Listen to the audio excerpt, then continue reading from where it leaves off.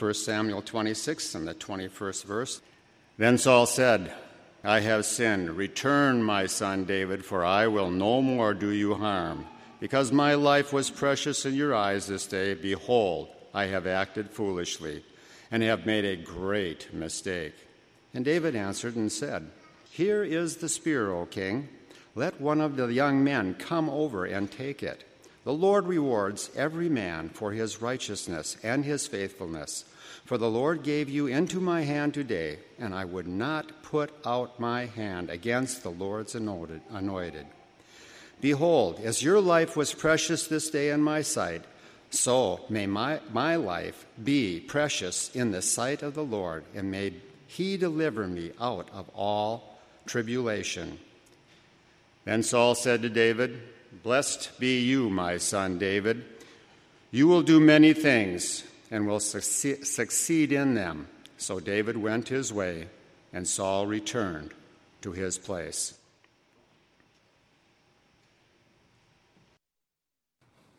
Let's pray for our time in the Word.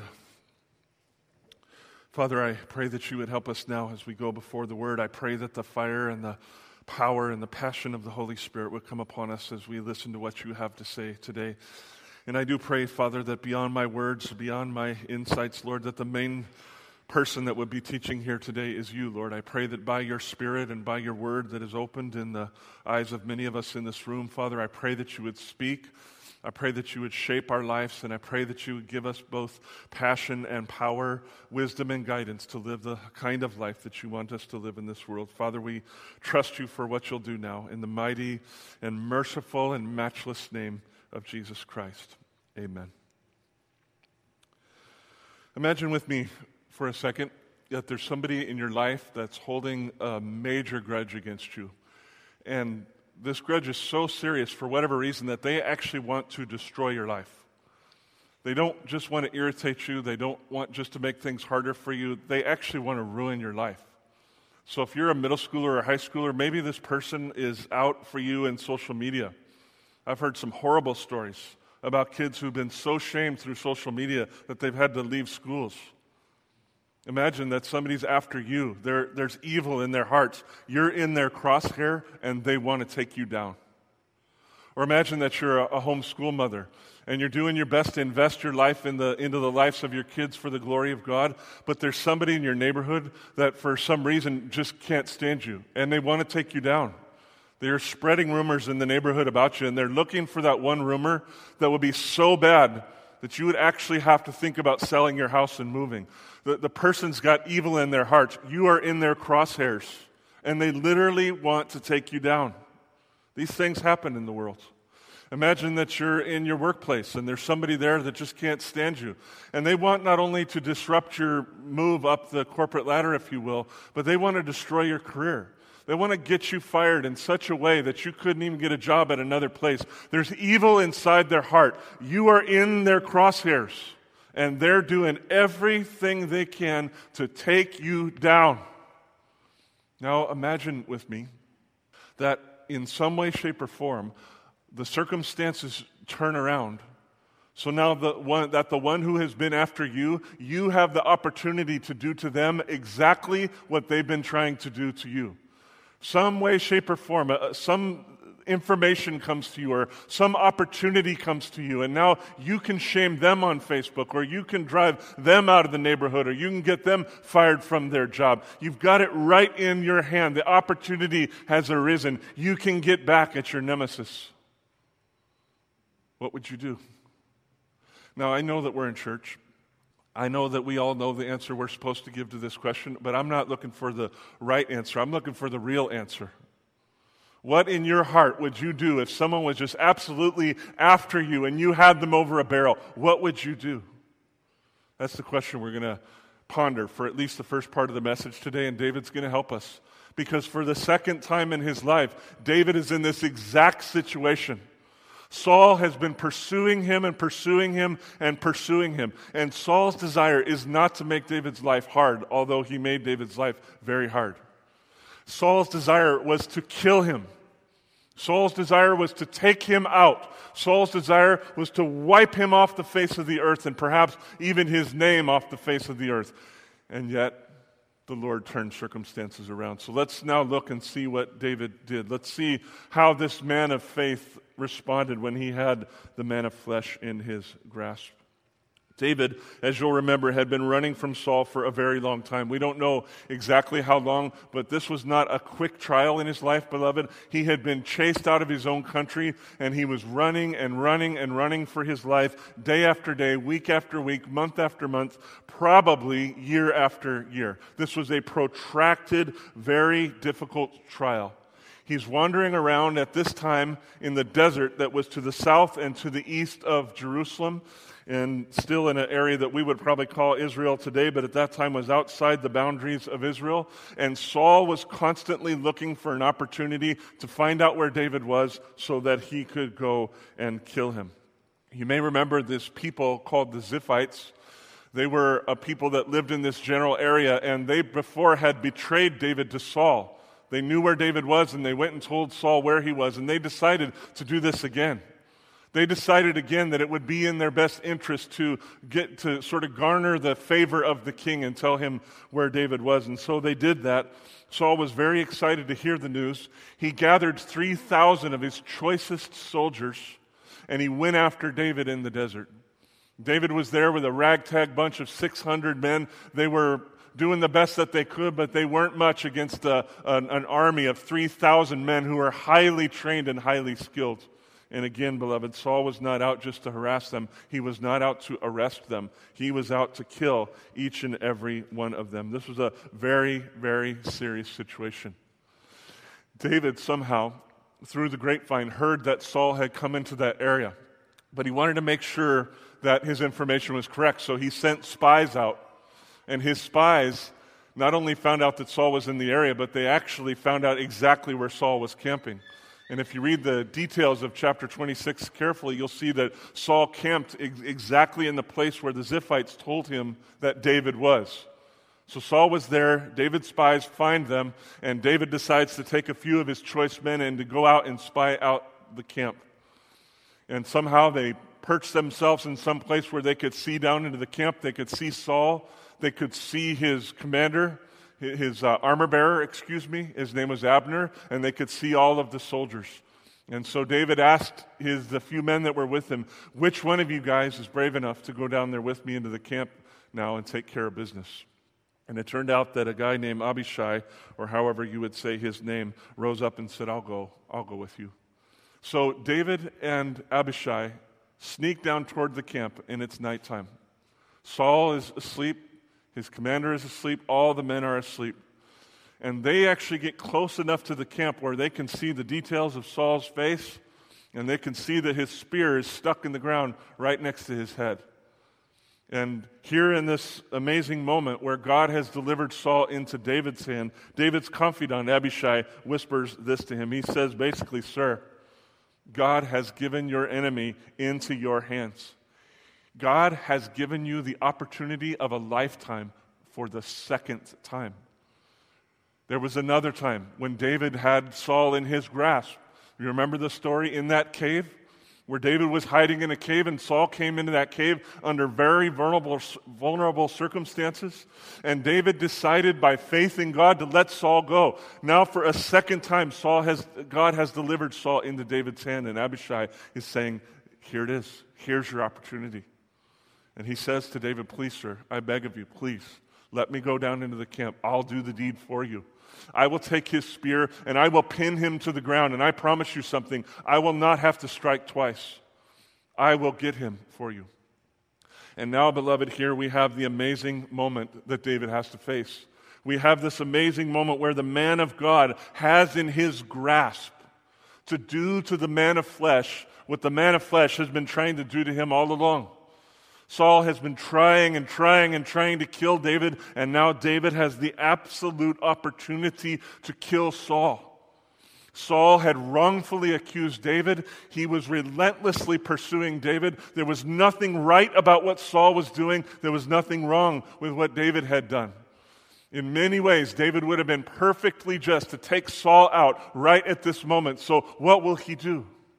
And I ask you again, what would you do, honestly? Again, we all know the answer we're supposed to give, But I'm saying in your own heart, if you had a chance to get revenge on the person who had made your life a living what would you do? David's heart was set on the Lord. His mind was filled with the words of the Lord. I don't know how it worked for him out there in the desert. I don't know if he was able to have a copy of the scripture with him or not. But I do know that earlier in his life, he was trained by people the likes of Samuel, and David knew the word of God backward and forward, and it was deep inside of his heart. He was not just a good man. He was a man of the word of God. He knew the will and the ways of God, and so he said this to his confidant. Please look with me in verses 9 through 11. Do not destroy him. And why is that, David? For who can put out his hand against the Lord's anointed and be guiltless? As the Lord lives, the Lord will strike him, or his day will come to die, or he will go down into battle and perish. In other words, what I hear him saying is, Abisha, vengeance belongs to the Lord. Vengeance absolutely belongs to the Lord, and God is able to avenge himself in one way or another. I don't need to do this deed for God. The Lord forbid that I should put out my hand against the Lord's anointed, but take now the spear that is at his head and the jar of water, and let us go. And with that, David and Abisha took Saul's spear and the water jar, which were right next to his head. And the scripture clearly says that neither Saul nor anybody in the camp woke up, because the Lord himself had caused a very deep sleep to fall upon the entire army. And I find that so touching, because it means that God was being faithful to David. It means that God was working for David. It means that David did not need to do God's job, because God was going to do the job for David. Do you see? This is what it means to live by faith, beloved. We look at God's word. We listen to God's word. We believe in God's word. We hope in God's word despite the worst of circumstances. And we trust that God will work to accomplish what he has already promised to accomplish. David did not know that God had caused this sleep to fall upon the men. All he knew is he wasn't going to kill the king, but he was going to show him that he could have killed him. And unbeknownst to David, God was working. God was working. God was being faithful to him. And that is just such an amazing thing to me. It's so touching to me. What also touches me is David's God-focused restraint. For David, his actions were guided by the Lord rather than being guided by opportunity. And there's a sentence I'd really like you to pay attention to. David was guided by the Lord rather than being guided by opportunity. Sometimes opportunity knocks, and it's not the Lord's fist that's knocking on the door. David's life was guided by his faith in God rather than his battles with other people. David made this decision to follow the Lord not primarily because he was an amazing man, but because he was a man of the Word and he wanted to follow after God. He knew God's will, he knew God's ways, he knew God's heart, and he knew that no matter what Saul was going to do to him, the Lord would take care of business, at least, if nothing else, by the end of the day. If nothing else, at the day of judgment, God would take care of business. David knew that if he valued the king's life, the Lord would actually value his life. So when the moment of opportunity came, David did the right thing because he had prepared his soul to live by faith in all circumstances. And here's another place where I find a very important lesson for us. To my mind, a man like David or people like us, we cannot prepare for a moment of testing like this in the moment of testing. If you wait until the moment to prepare for the moment, it's too late, right? Isn't that true? If you were a boxer or a fighter or something like that, and you decided not to train for the fight, and you get into that ring, you might actually pay with your life. I know we look at boxing as entertainment, but the truth is those guys are taking their lives into their hands. And so they prepare day by day so that they're ready for the moment of that one big day. David did not prepare for this moment in the moment. David prepared for this moment day by day, living by faith in God, saturating his mind with the Word of God, singing his songs to God, writing his songs to God, singing the praise of God, speaking about the will of God, leading his people in the ways of God. And then when his day of testing came, beloved, he was ready. He was ready. So how about us? How are we doing with this? How would we respond if we were in David's shoes? Would we do the right thing for the right reasons? Would we understand the right theological, biblical arguments for doing the right thing? Is our mind saturated enough in the Word of God? Is our heart filled up enough with the Spirit of God that we would not take vengeance on our enemies for the exact right reasons? Well, if the answer to those questions is going to be yes, if we're going to end up doing the right thing, this is what I know. We have to prepare day by day by day by day. One of the great dangers, by the way, of walking with the Lord is just getting bored with the whole thing. It's like, man, I've read this 100 times. I already know this lesson. I already know this thing. And we're not preparing day by day. Then the time of testing comes and we're lost. We don't know which way to go, left, right, or backwards.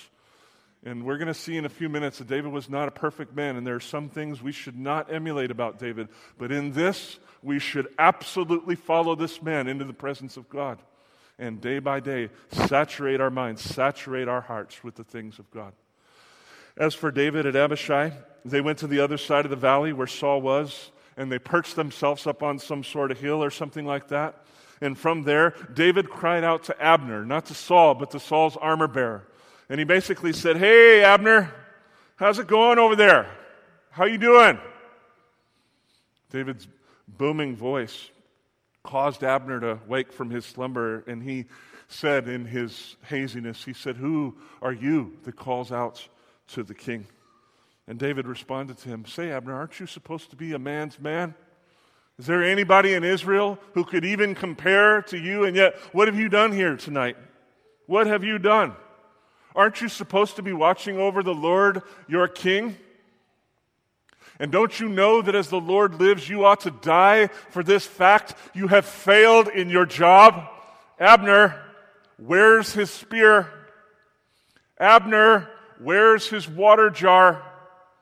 Where is his ability to defend himself? Where is his ability to nourish himself? You have failed, Abner." Just putting myself in Abner's shoes, I think I would have been incredibly confused in this moment. Waking up out of a deep sleep, probably wondering, where exactly am I? Who's talking to me and what's all this about? But while he's a little bit disoriented, Saul knows exactly what's happening because he knows David's voice. He recognizes David's voice. And he calls out, and after they go back and forth a few times, they figure out that indeed this is Saul and that is David. So once it was settled who was there and what the situation was, David cried out to Saul, and he pled for his life before Saul in words that are so incredibly moving to me. Please look with me now at verses 18 through 20. David said, "Why does my Lord pursue after his servant? For what have I done? What evil is on my hands?" Those are questions David had asked Saul before. "Now, therefore, let my Lord the king hear the words of his servants. If it is the Lord who has stirred you up against me, then may he accept an offering." And I got to tell you, I love this about David. I love this about him. Even in the midst of such a difficult trial, he's saying, listen, if I deserve this, if God is the one bringing this into my life, then I receive it. But can't we just go to the Lord and give him an offering? I'm willing to repent of my sins. I love this about him. He wants personal vindication, but he is not claiming that he's without fault. I love this about David. "But if it is men who are stirring you up against me, then may they be cursed before the Lord, for they have driven me out this day, and that I should have no share in the heritage of the Lord, saying, 'Go serve other gods.'" One of the worst things you could say to a true follower of God. "Now, therefore, let not my blood fall to the earth, away from the presence of the Lord." This is unthinkable for David that would happen. For the king of Israel has come out to seek a single flea, like one who hunts a partridge in the mountains. Beloved, I hope that you can hear David's heart and feel his pain. He was a deeply flawed man, as we're going to see in a few minutes. But this was a true man of faith, and he just couldn't understand why all this was happening. And even though among people he felt he was probably a comparatively powerful person, compared to the king, he was nothing. When he looked at himself in light of the king, he felt that he was nothing but a flea or a partridge in the mountains. Just think about that metaphor for a little bit. A partridge in the mountains. This is how David felt. He's trying to flitter and fly left and right, and there's a king with a whole army of hunters after him for God knows what. The king could eat anything that he wanted. Why would he want a little partridge? As the Lord would have it, he turned the tables around so that the hunter actually fell prey to the partridge 2 times. I've never heard a story of a partridge getting over on his hunter. Have you? That's about what this was like in David's mind. That's about how absurd this was. The partridge became the one who was in power. Twice David had the opportunity to kill Saul. And twice David fixed his eyes on God and said, I will not do that. Because even though he's an evil man and I am inside of his crosshairs, even though he wants to ruin my life and not just make my life hard, God has put his hand of anointing upon him, and I will not touch the king. I will not disrespect the king, even if the king is disrespecting me. And I will trust that God will see my heart and vindicate my life. Oh, I love David, beloved. I just love him. At least for a moment, Saul was struck to the heart. And I don't know how serious his repentance was. I don't know how authentic it was. I just know that before God and before these people, before David, at least for a moment, he humbled himself. I think probably, as I've thought and prayed about this, I see this in Saul. He's kind of schizophrenic. And I mean that literally. I actually think he was schizophrenic in some way. But brought on not by psychological imbalances or chemical imbalances, brought on by spiritual compromise. And I think this was a moment where he kind of wakes up and goes, oh my Lord, what am I doing? What am I doing? Look at verse 21. I have sinned. Return, my son, David, for I will no more do you harm. Because my life was precious in your eyes this day. Behold, I have acted foolishly, and I have made a great mistake. And maybe, I'd love to talk with you about this later, but I actually think in this moment Saul meant what he was saying. Here's what David answered. Here's the spear, O king. Let one of the young men come over and take it.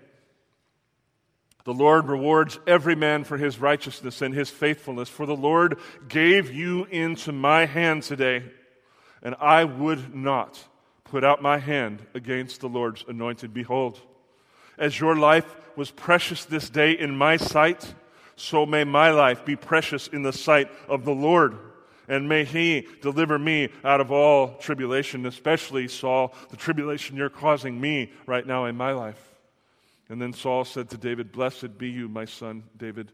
You will do many things and will succeed in him. And David went his way and Saul went his way. As I read that, I think Saul actually saw, as we can show many other verses where, at least in glimpses, Saul saw that the cards were on the table.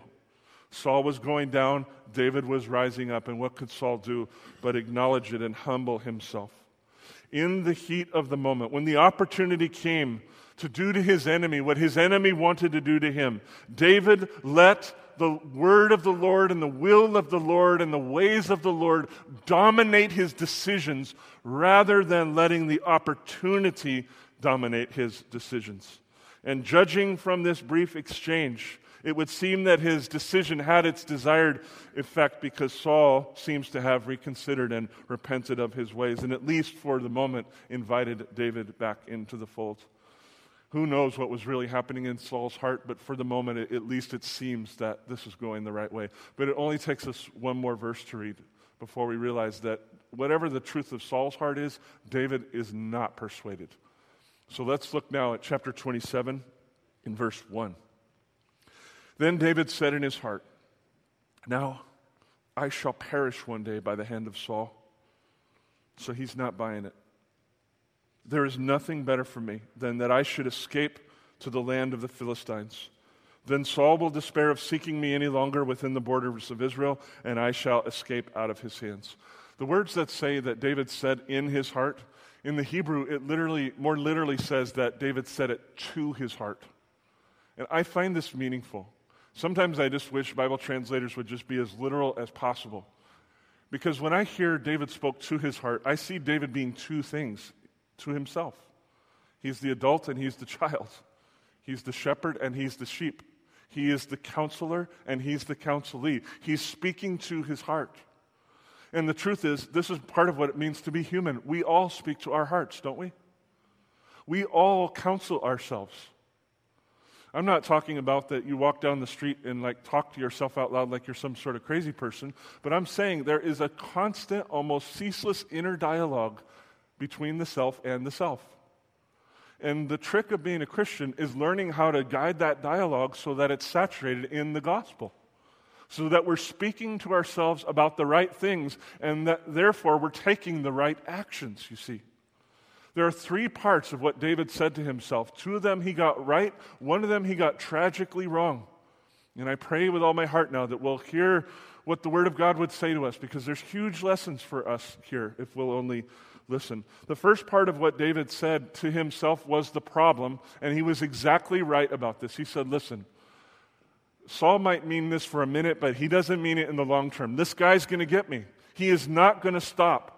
And he has all the resources available to him that he needs. He certainly has all the passion in his heart that he needs. He's going to come after me and come after me and come after me until I die. And I am absolutely weary, bone tired of living under the constant threat of death." David, and I think for all of us, the beginning of self-counsel, the beginning of self-talk is rightly assessing the problem. And as far as it goes, David got this right on the button. He was right. Whatever's happening in Saul's heart at this moment, we're going to see in the following chapters. And next week will be a fun one. Next week is the one where Saul goes to consult the medium. I tried to hand that message off to Ethan Larson, but he wouldn't take it. So next week we get to talk about a time where Samuel actually comes back from the dead. What are we going to do with this? I don't know, but the main part of the next chapter is about the darkness of Saul's heart, actually. His heart is very dark, beloved.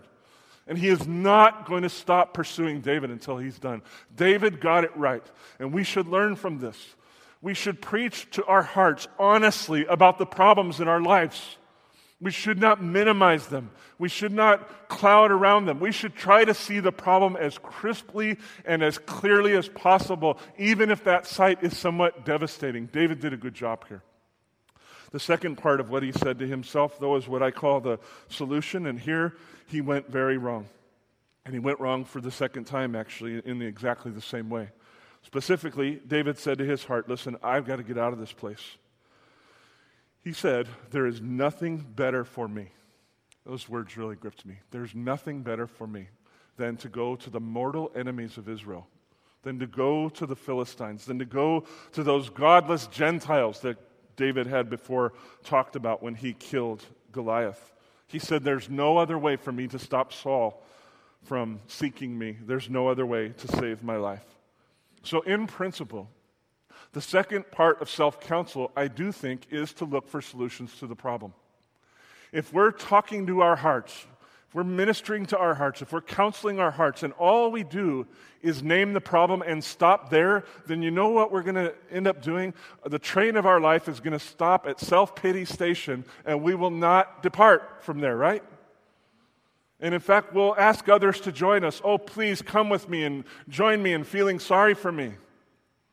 We have to do more than deal with the problem. We have to look for the solution. There's nothing wrong with what David did here. But here's the mistake David made. And this is not a mistake he makes all that often. But what he should have done is gone to seek the Lord. Isn't that right? If you remember, he had the high priest of Israel with him. He had God in his heart. He was writing songs to God through this whole time of his life.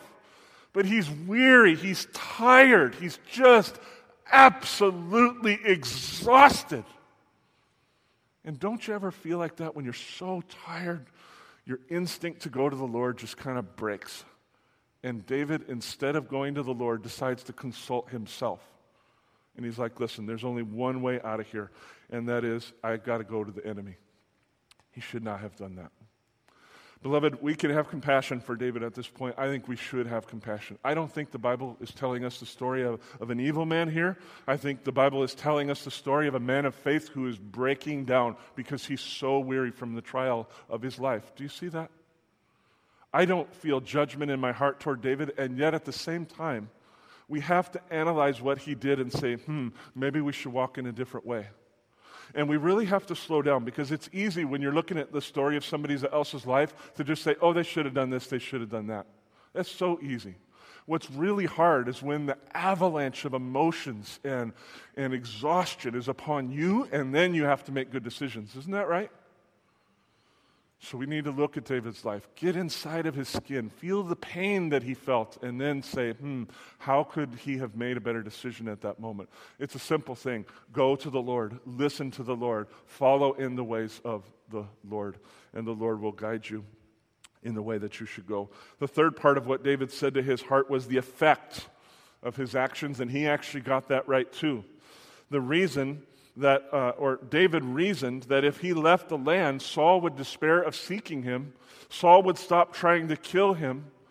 And David would finally get a respite from the constant fear of death. And David was actually right about this. But in being right, it exposes the problem. And here's the problem as I see it, all right? David saw the problem well. Saul's going to kill him. David saw the end goal well. I need to get out of this situation. I need to be delivered from the hands of an evil man. David was right about this. Here's the problem. David did not trust God to get him from the problem to the goal. You see? God also saw where David was. God also wanted to deliver David. God wanted to do more than deliver David. He wanted to use David to do some of the most amazing things in the history of the earth. And the reason I say that is because David was probably one of the most powerful living prophecies of Jesus Christ that ever was. God had great, enormous plans for David beyond anything he could ever ask or imagine. And God knew he had to move him from here to there. But God's path was different than David's path. And in this moment, David chose his own path. And I'm telling you, there's a lot to learn right here. You can actually see the problem in your life well and see the ultimate goal well, but then say, you know what, I'm on my own to create a path between the two. Sometimes when God lays out his path between these two things, it doesn't look good to us. It doesn't look fun to us. If David had sought the Lord probably would have told him to stay put, because that's what he told him before. We don't get any indication that God had changed his mind about these things, and that would not have seemed like good news to David. But beloved, anytime we deviate from God's plans, we only complicate the whole situation. Isn't that true? Situation's already difficult, and we decide, well, here's God's wisdom, here's my wisdom. I'm going to choose my wisdom. And then in the end of the day, we actually make the problem worse. And so I just see so much that we can learn here, beloved. We need to preach to ourselves by the gospel. We need to preach to ourselves by the word of God. David had just lived as the most amazing man of God in this heat of the moment where he had Saul over a barrel. But when that moment was over and the avalanche of emotion crashed upon him, he broke. He broke. And instead of consulting the word of God, the will of God, the ways of God, he ended up following in his own ways. And we're going to see in a minute, he made a real mess of a number of things. As for David, when we think about David, when he wrongly counseled his heart, he ended up wrongly leading the people that were around him. And here again is a place where I just see so much for us to learn. If you speak to your heart in a wrong way, you will influence the people all around you in a wrong way. So what David did was he said to his 600 men, come on, gather your things, gather your family, and let's go. We're going to go to the city of Gath. Do you remember the city of Gath? The city of Gath is the city of Goliath. It's the city where David went to see the king of Achish and then made himself look like a madman so that he could save his life. He brought all of his people in the wrong direction. But this time when he got to the city of Gath, the king and his warriors, for whatever reason, embraced David rather than rejecting David. And in fact, when David asked him, will you please give us a town because it doesn't seem right to me that I should live in your royal city, the king actually gave him an entire town, and that town was named Ziklag. And by the grace of God, that town became the town of kings for many centuries to come in Israel. It was kind of like a Camp David is for us. It was a place where kings would go to resort and to do business. By the grace of God, God handed an entire city over to David, even when he was in his sin, if you will. But there they stayed for 16 months. He had been a faithful man in Israel, but now he was in exile for almost a year and a half. While David was there in Ziklag, the author tells us that he would regularly conduct raids. And if you read verses 8 through 12, to be very honest with you, it's confusing. Unless you know a lot about the peoples that are named there in that text, it's hard to follow what's actually happening. So this is a place where a church benefits from a pastor because you pay me to study. So I did all the work, and I finally figured out what the heck was going on. I was so confused by this text. I was like, what is going on? And then finally it hit me. In the early parts of those verses, it says that David was conducting raids against this people and that people. It turns out that he was conducting raids against those who were themselves raiders. There were bands of people who would go through the southern part of Israel and would attack towns, and they would take all of their livestock, they would take all of their produce, they would take all of their things. They were not known for killing a lot of people. They would only do that if they had to, but they would raid towns and take all their stuff. So what David was doing when he was in Ziklag is he would leave the city of Ziklag, go to the south, and he would raid the raiders. He would take things from those who had just taken everybody's things. But here's the twist.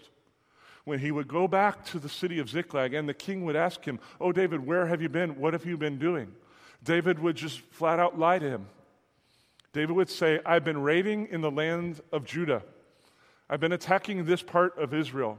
And so David was trying to get the king to think that he had turned against his own people so that the king wouldn't harm him. And so that the king would think he had completely defected and would not go back. David was trying to create a safe environment for himself. He was tired of being under the threat of death. But he was lying, beloved. He concocted a great story, and he had to protect his story. So you know what he did? This gets really sad. Every time he would raid these raiders, he could not leave anybody alive, because if he did, they could get back to the king of Gath and tell him what was really going on. And if David was exposed, he would be exposed. And only God knows what would happen to him then. So he would kill men, women, and children. He'd kill everybody. They'd go out on a raid, they'd raid so-and-so, and they would just slaughter everybody. And then he would go back to the king of Gath and lie to him. Do you see this? I take a lesson from this. And we probably wouldn't go to the extent that David went, but this is an important lesson for us. Fleshly decisions always lead to fleshly actions. Fleshly decisions always lead to fleshly actions. David decided in his flesh to go to the Philistines. God did not send him there. Then David decided by his own wisdom and by his own will how to gain favor with the Philistines. I cannot see anywhere where it says that he sought the Lord here. In fact, God is not even mentioned in chapter 27. God is not even mentioned in chapter 27, beloved. David was not walking away from the Lord. But what we have here is a man who is incredibly weary, incredibly exhausted, and he's making some bad decisions.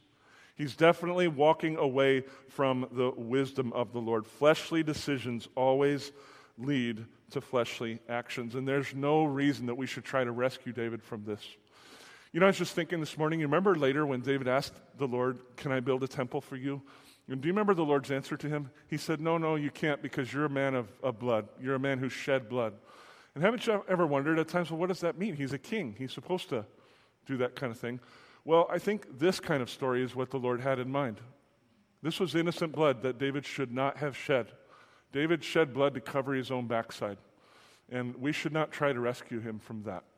But having said that, I want to point out to you how amazingly gracious God had been to David while he was there. No matter his sin, God did grant him a city, and God retained that city for his kings for centuries and centuries of time. I see that as grace in the midst of bad decisions. God did give David victories over all of his enemies, and maybe we could argue about that. Maybe you would say, no, God would never give victory. That's a sin, and maybe you're right about that. But all I know is everywhere David went, he won. The favor of the Lord seems to still be with him. God gave him favor with King Achish. God kept his family safe. God kept his men and their families safe. God kept David out of the threat of constant death for at least a year and a half. And when I look at this, I just say, listen, David's being sinful, but God is being gracious. When God's people fail in their weariness to live by the wisdom of the Lord, we still live by the grace of the Lord. That's an important point. When we fail in our weariness to live by the wisdom of God, we still live by the graciousness of God. I'm not saying that God minimizes our sin, or that he minimized David's sin, or that he did not take it seriously, or that he does not take our sin seriously. All I'm saying is that God has a purpose for our lives, and he is going to accomplish that purpose, no matter how much grace it takes to be poured out upon us. Paul said in Romans that wherever sin abounds, grace abounds all the more. And then he quickly went to say, this does not mean that we should go about sinning just so that grace would abound. I'm not saying this is a license to sin, but Paul never took the point back, beloved. If we get in our flesh and we get weary and we make bad decisions, God is going to cover us. God is going to lead us. God is going to bring us all the way home. Such is the stunning, amazing grace of God. And we'll see this in the next weeks as we proceed in 1 Samuel and then into 2 Samuel. As I step back from chapters 26 and 27 and I think about all that I have learned from them, and I will tell you my time of study in these chapters has been very rich. I think that for my part, the most important thing that I've learned is this, and I want to pass this on to you. I've already said it, but I want to say it again.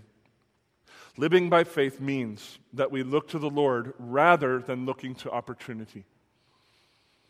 Living by faith means that we don't let our decisions be dictated by the opportunities that present themselves to us. We let our decisions be dictated by the will and ways of our Father. We look to God. We seek God. We cherish his word. We seek to follow in the way of his word. But there's a catch to this, and that is that to be able to live by faith in the heat of the moment means that we have to prepare for the moment before the moment. Isn't that right? I already made the point, and I don't need to make it again, but I want to state it again. In order to live by faith in the heat of the moment when all the chips are down and the decisions have to be made, we have to prepare for that moment before the moment. So this drives me back to thinking about my way of life. How are you doing, O my soul? Is the word of God valuable to you, O my soul? Are you listening to the word and to the heart of your Father, my soul?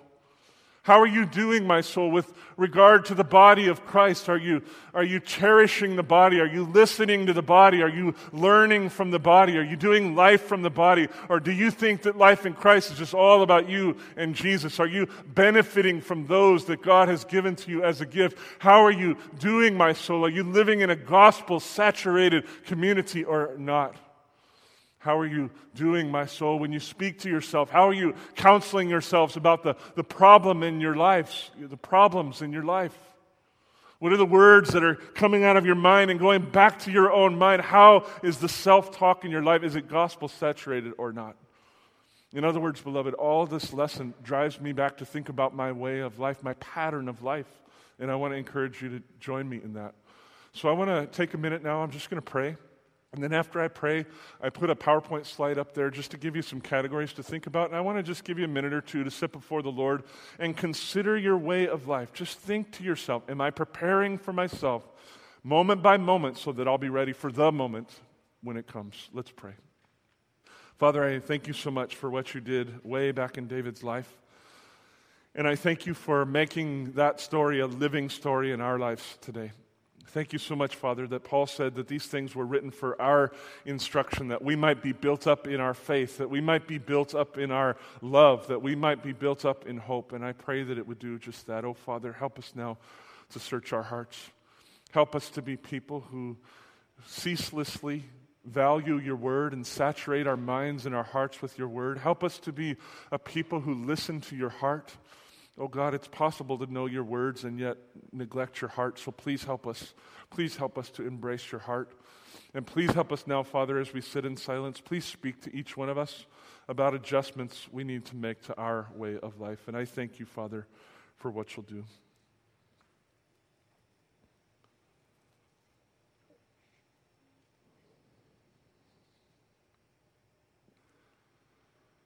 Thank you, Father, for this brief time. I pray that you would use it to inspire us to take more time with you, to put ourselves before you today, to open our hearts before you, and to let you speak into our lives. Father, we thank you so much again for bringing David's story before us, and we pray now that you would make it live and breathe inside of our lives. In Jesus' holy and happy name we pray. Amen.